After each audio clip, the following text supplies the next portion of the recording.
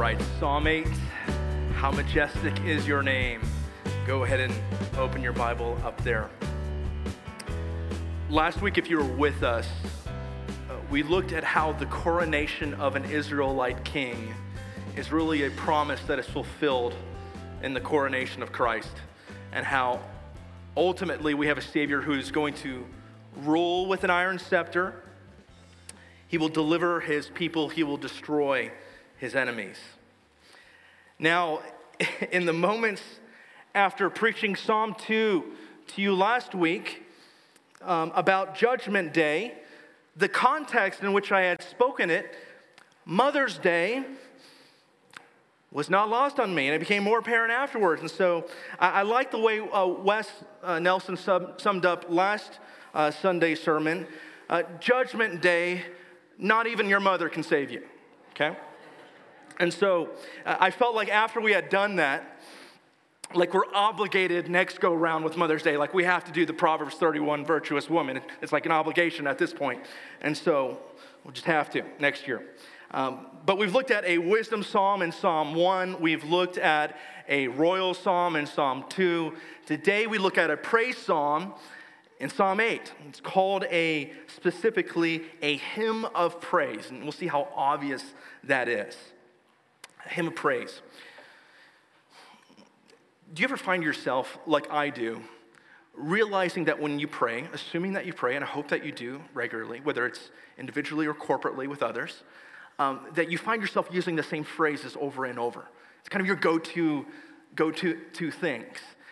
You may find yourself appropriating what others around you say, and you might add that into your own vocabulary. But have you ever found yourself disappointed knowing how big your God is, and yet you can't really get the words out to describe how majestic he is? I know I have found myself doing that, being disappointed in trying to describe an infinite God and going, Lord, I'm sorry, I'm just praying the same things over and over again. I think it's a wonderful thing, friends, that God knows that we should glorify him, and yet he gives us the tools to be able to do so. He gives it right here in the Psalms. What if we prayed the way Psalm 8 does? Here we go. Let me read it. I'm going to read the whole thing. Our Lord, how majestic is your name in all the earth. You have set your glory above the heavens, out of the mouths of babies and infants. You've established strength because of your foes, to still the enemy and the avenger. When I look to your heavens, the work of your fingers, the moon and the stars which you have set in place, what is man that you are mindful of him, and the son of man that you care for him? You have made him a little lower than the heavenly beings and crowned him with glory and honor. You have given him dominion over the work of your hands. You have put all things under his feet, all the sheep and the oxen, the beasts in the field, the birds in the heavens, the fish of the sea, whatever passes along the paths of the seas. O Lord, our Lord, how majestic is your name in all the earth. Father, this morning we're humbled that before a word is on our lips, you already know it. And you're still right there to hear us every single time we praise you in a dull way. We don't praise you the way we should. We should see you as being more mighty than we actually, if we're honest within our hearts, realize. But Lord, we are so honored this morning that as we come into your presence, you have given us the very words through which we should praise you. You do everything for us. What grace, Lord. And so, Lord, as we peer into this passage together, as a church family, Lord, let us see you for being the big God you are, and then being humbled that you also see us. Let us see you and how you see us this morning. Amen. This is a psalm, friends, that pans out and shows the handiwork of God with his little pinky, and then pans all the way back in, zooms all the way in to show you that his fingerprint is also on you. It ought to humble you. It makes me think of, the image that comes to mind is I think of David. He looks up at the stars, just looking at them. And then he looks back down at his hands, looks at what's around him and goes, who am I that you would take notice of me? That's the image that I think we ought to have in our minds. Looking up and looking down again. Looking up and then looking down. Psalm 8 was written so that you would be in awe of the Lord, in awe of his creation, and then be in awe of his mindfulness of you. That you pause so that you would be able to praise. And so, here's how this all fits together, this passage. What strikes me about David's words is by how organized they are. I'll show you what I mean in just a second. They're incredibly organized, what we have here. And you would go, well, of course it's organized, Aaron. It's poetry. Doesn't he say in the beginning, to the choir master, according to the gittith, whatever that is it like a dulcimer? Is it triangle, cowbell, banjo? I have no idea. But this was supposed to be put to a song. Of course it's organized, Aaron. What's your point? I'll go, I know that. But I think it raises this point that is fascinating to me. I think it raises the point having to do with emotions, spontaneity, and being deliberate. So often we make the connection that for something to be genuine, real, and authentic, genuine emotion, it has to be spontaneous, spur of the moment. And yet when you read the Bible, you see that in certain stories, but you also see what I would call formed affections. If you read the book of Lamentations sometime, and you'll realize that Jeremiah is looking at Jerusalem in despair and in agony because the city of David is being destroyed by God's enemies, by the enemies of Israel through God himself. And it's a carefully formed book.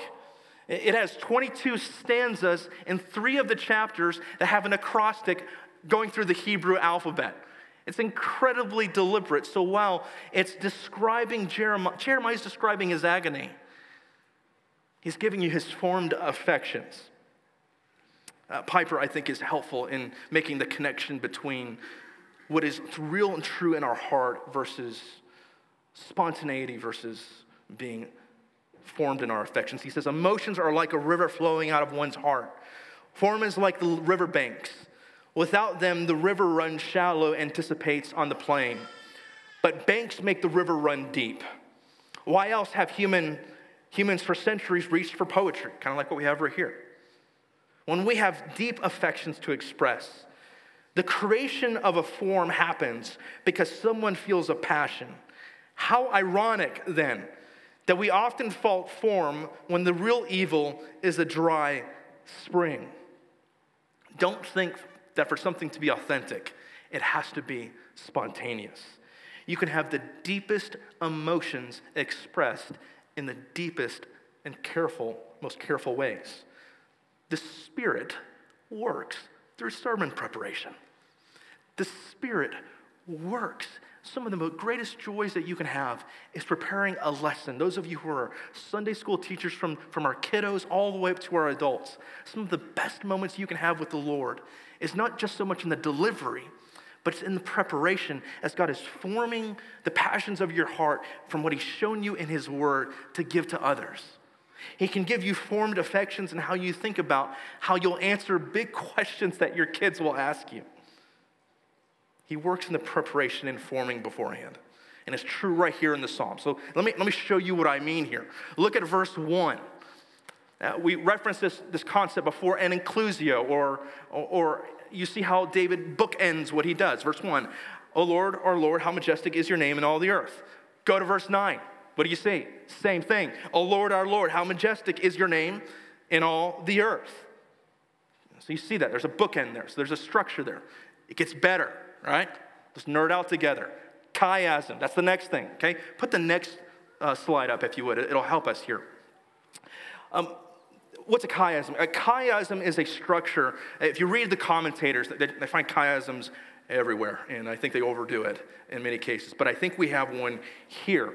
A chiasm is what happens when certain parts of a passage complement each other with a center point in the middle of it.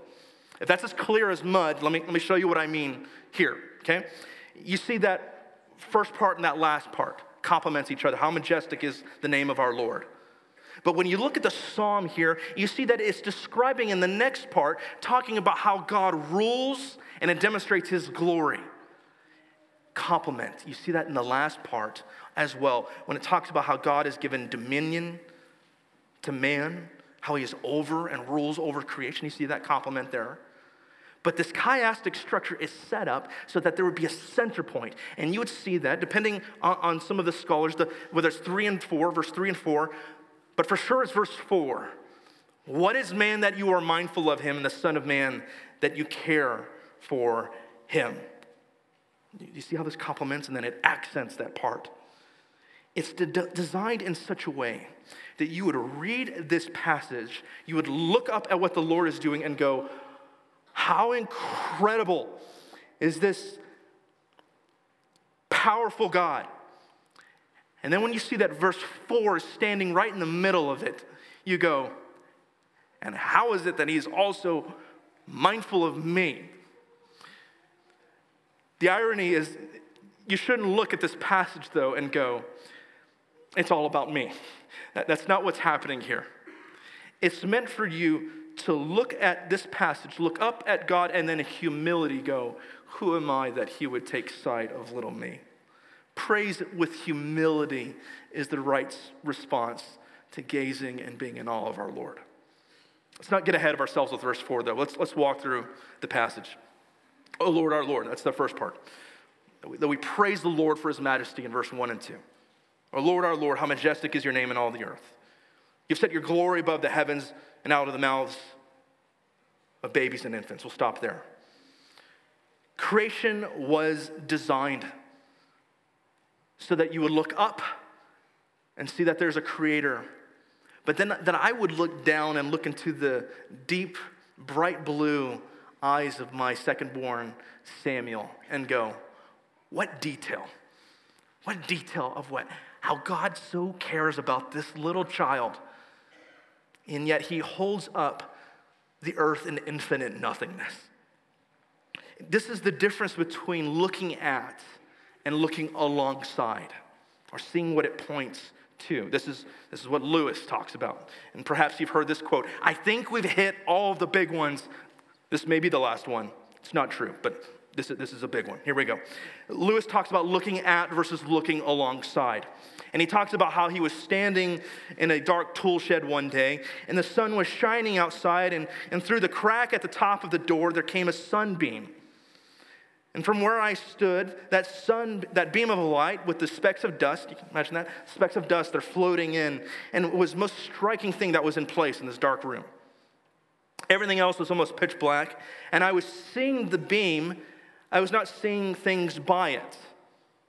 He talks about how then he moved so that the beam fell on my eyes. Instantly, the whole previous picture vanished. I saw no tool shed and above all, no beam. Instantly, I saw framed in the irregular cranny at the top of the door, green leaves. And moving on the branches of a tree outside, and beyond that, 90-odd million miles away, the sun. Looking along the beam and looking at the beam are very different experiences. Isn't that so helpful to see? Do you find yourself, when you look at creation, is it like just looking at the reality of the beam of light?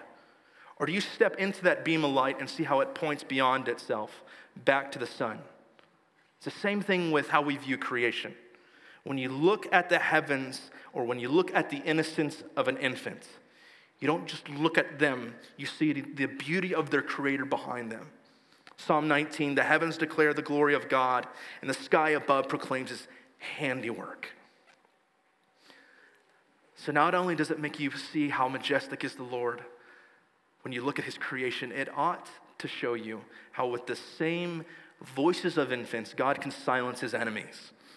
Jesus in Matthew's gospel, if you were to turn to Matthew 21, you would see the account where Jesus is flipping tables in the temple before Passover. And he's driving out the money changers and the people who are there to sell conveniently for the sacrifices that will take place. And they're doing that so that it can make a great profit. Jesus shows up and he says, don't do this. He says, my house will be called a house of prayer. That's what he says as he's flipping tables.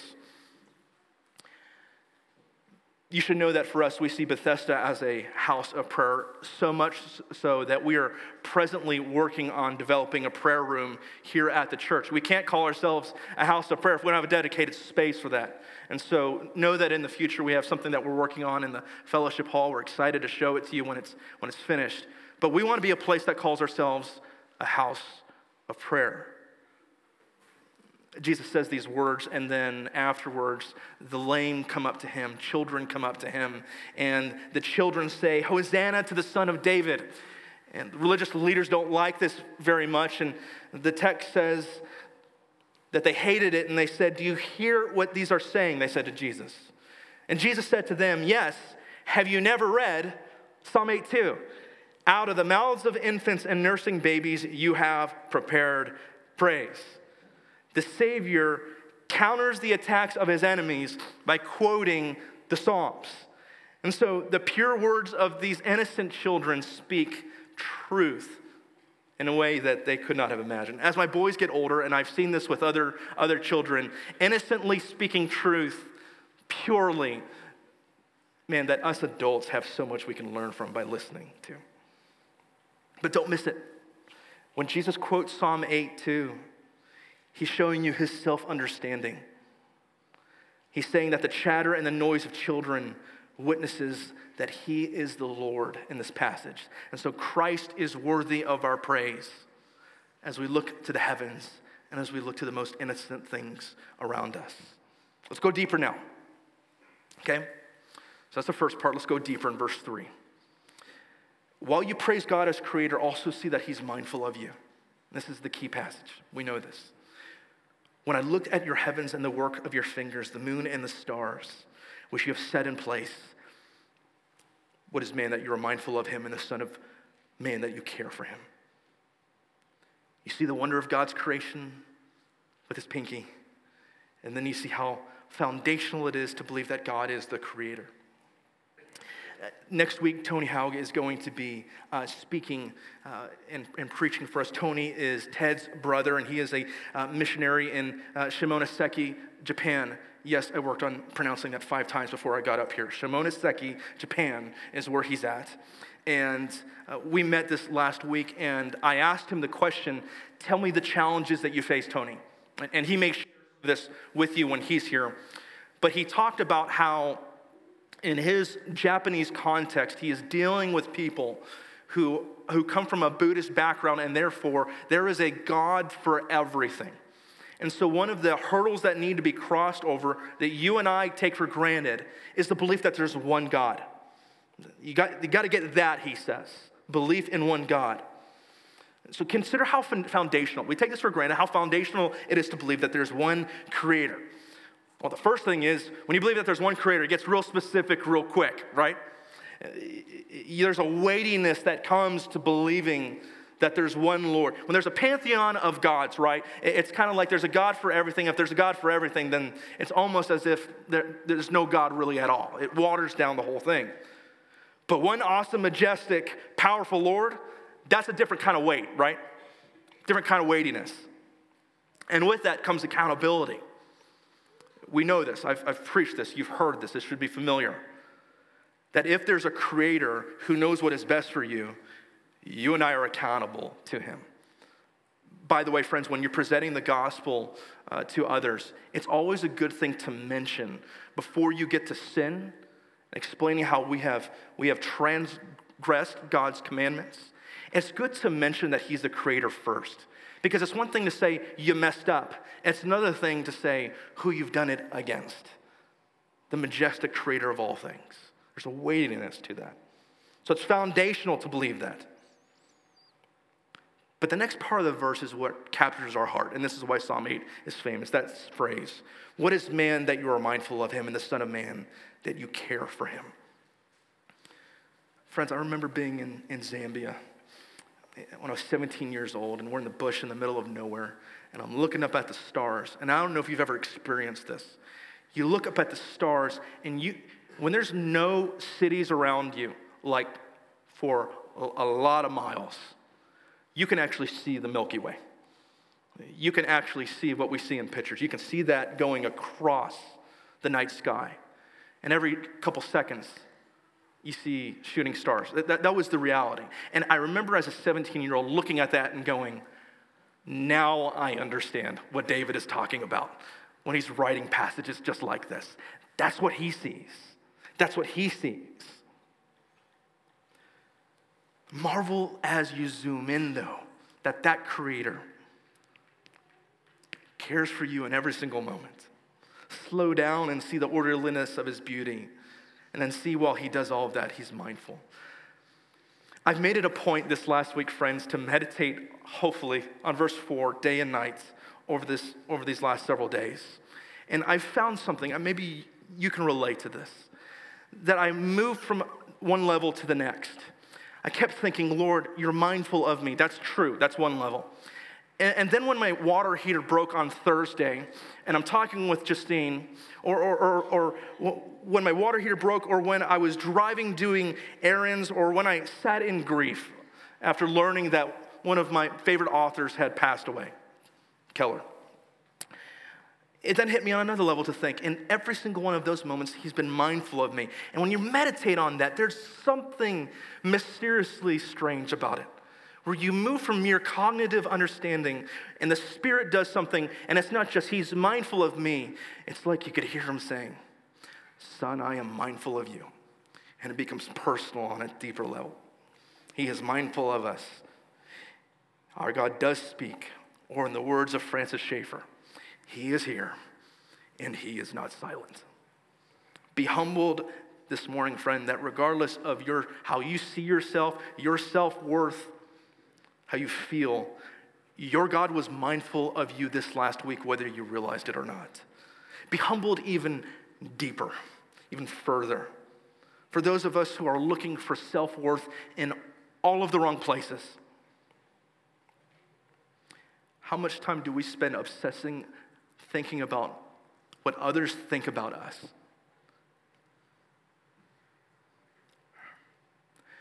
I've wasted too much time caring, dwelling on whether I have the approval of certain people that I've looked up to in the past. And I forgot that all the while I was seeking somebody else's approval, I already had my Lord's. I'd ask you to not waste another moment placing your identity in thinking about what somebody else thinks about you, but see the Lord who owns the cattle on 1,000 hills, who knows every single bird on every single mountain, and he cares for you. It gets better. Verse 5. You have made him a little lower than the heavenly beings and crowned him with glory and honor. You have given him dominion over the works of your hands. You put all things under his feet, the sheep and the oxen, the beasts of the field, the birds of the heavens and the fish of the sea, whatever passes along the paths of the seas.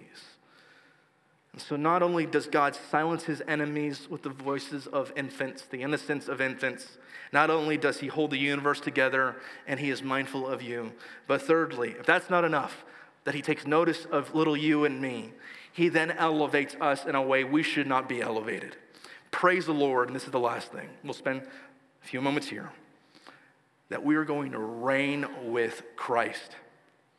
When you look at verse 5, if I read in my ESV and you had a different translation, you might have noticed that verse 5 was different. This is something that is very interesting. The ESV says, you made him a little lower than the heavenly beings. NIV says, a little lower than angels. NASB, other translations say, a little lower than God, a little lower than yourself, a little less than a God. And so you see kind of the translations are a little bit, I have not seen this too much elsewhere than right here. The translations are all over the place here. So what are we supposed to do? I would say this, however you cut it, you can see that there is God on one level and we are on another level below him. Daniel Aiken is helpful. He says, evolution may say we are slightly above the animals, but God says we are just a little lower than him and his angels. We are created in the image of God to demonstrate his glory and his splendor, to be crowned in glory and honor. We are made, Genesis 1:28, to be God's very representatives on this earth. This is what Genesis 1 says. If you read Genesis 1:28, and God blessed them, hear the words that I use as I speak now, and how it reflects verse 6 in particular here. God blessed them, and God said to them, be fruitful and multiply, fill the earth and subdue it, and have dominion over the fish of the sea, the birds of the heavens, and over every living thing that moves on the earth. David, surely, as he's writing Psalm 8, has his Bible open to Genesis 1. Isn't that fascinating to think that when you read your Bible, the authors who are writing will have other portions of Scripture in their mind downloaded or in front of them as they write? See how the Bible, once again, Scripture interprets Scripture. Dominion. You see that list there in verse 7 through 8. David has his Bible open there. And so we were created to reign as God's representatives. This is something that has hit me as I've been studying the Bible. I don't know if you've noticed this. How much Genesis 1:28, the creation mandate, keeps popping up over and over throughout the Old Testament. The first Adam was created to rule and to reign and to fulfill the earth and subdue it. You see that language of be fruitful and multiply shows up with Noah. It shows up with Abraham. It shows up again with Israel. Israel was brought out of Egypt to be a kingdom of priests, but they rebelled in the wilderness. Each of these people are called to fulfill this mandate. G.K. Beale, one scholar, says that the creation mandate is like the first Great Commission. Before Jesus says that in Matthew 28. And you see how people who are called to do this, to rule over the earth as God's representatives, they're unfaithful. They're unfaithful in the book of Joshua. They're unfaithful amongst the kings. Saul was unfaithful. And then when you get David, the man after God's own heart, who's supposed to rule as God's representative, he himself sleeps with another man's wife, kills that man to cover it up, and destruction never leaves his household afterwards. You ask the question, what's worse, to lose the kingdom like Saul or to watch your family get destroyed in front of you like David? Each of these people are unfaithful. Each generation, you see a group that's created to represent God, a little lower than him, and then they rebel. Man becomes more beast-like than God-like.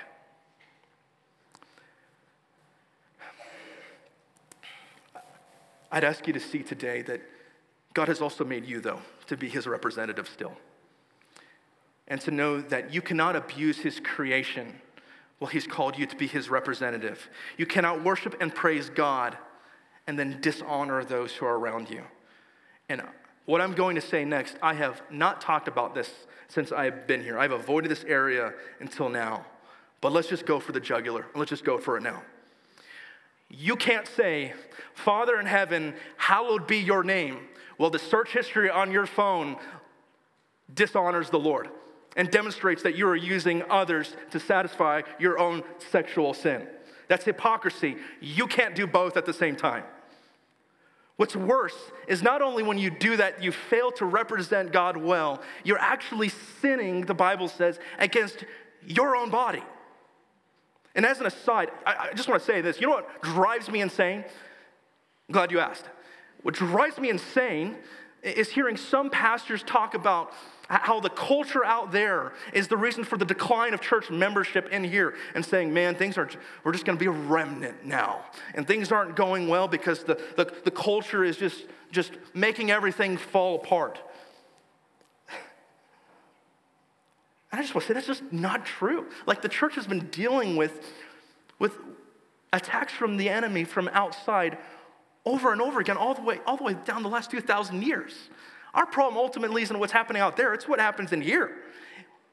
Our problem is listening to the lies of the devil in here. Amongst them, hearing this lie and believing it, that my personal sin done in secret does not affect those who are around me. So let me say the quiet part out loud.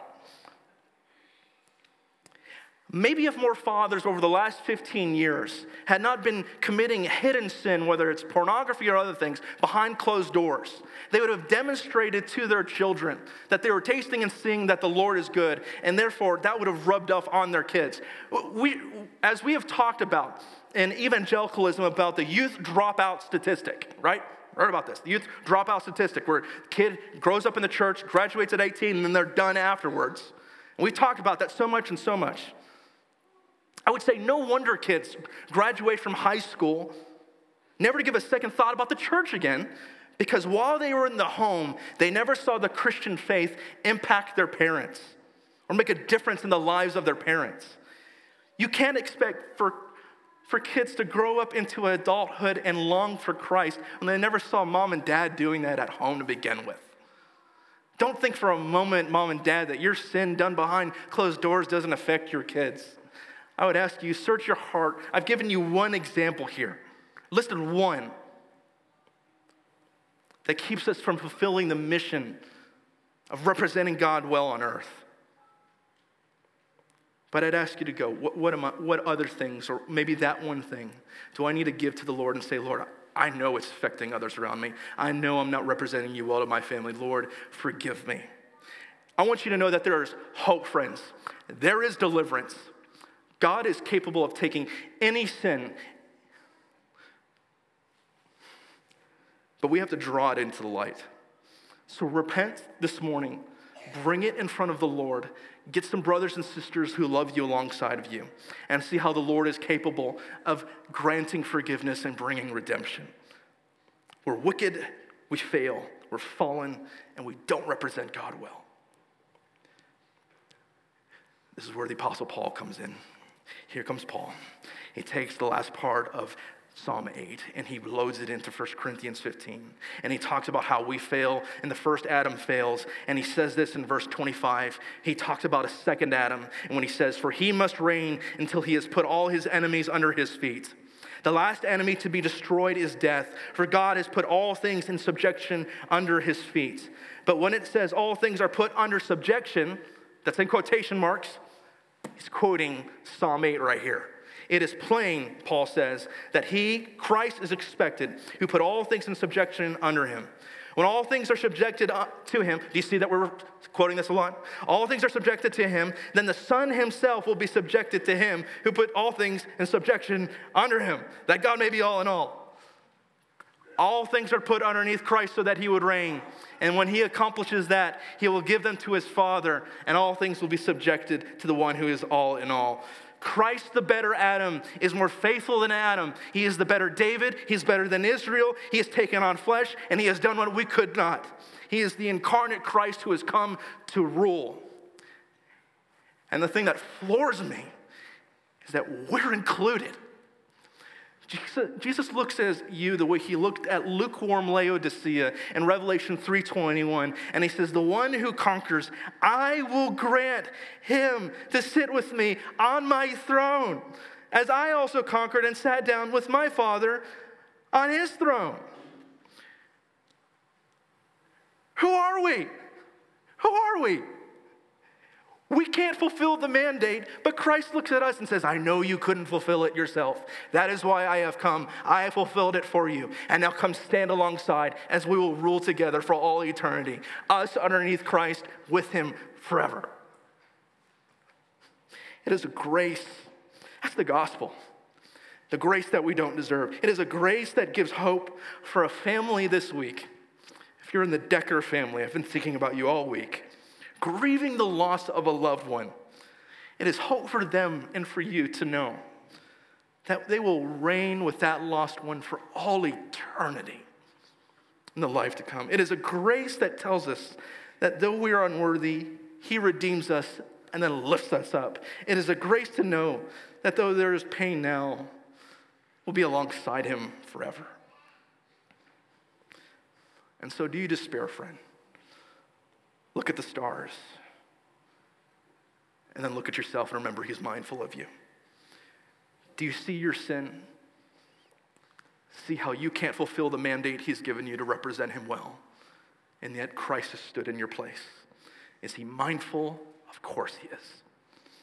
Or in the words of Tim Keller, the central basis of Christian assurance is not how much our hearts are set on God, but how unshakably his heart is set on us. And when all of these things hit you to your core, and you realize that these are not just facts on a page, but a reality that is for you, there's only one thing left to do. End where we began. O Lord, our Lord, how majestic is your name in all the earth. Let's pray.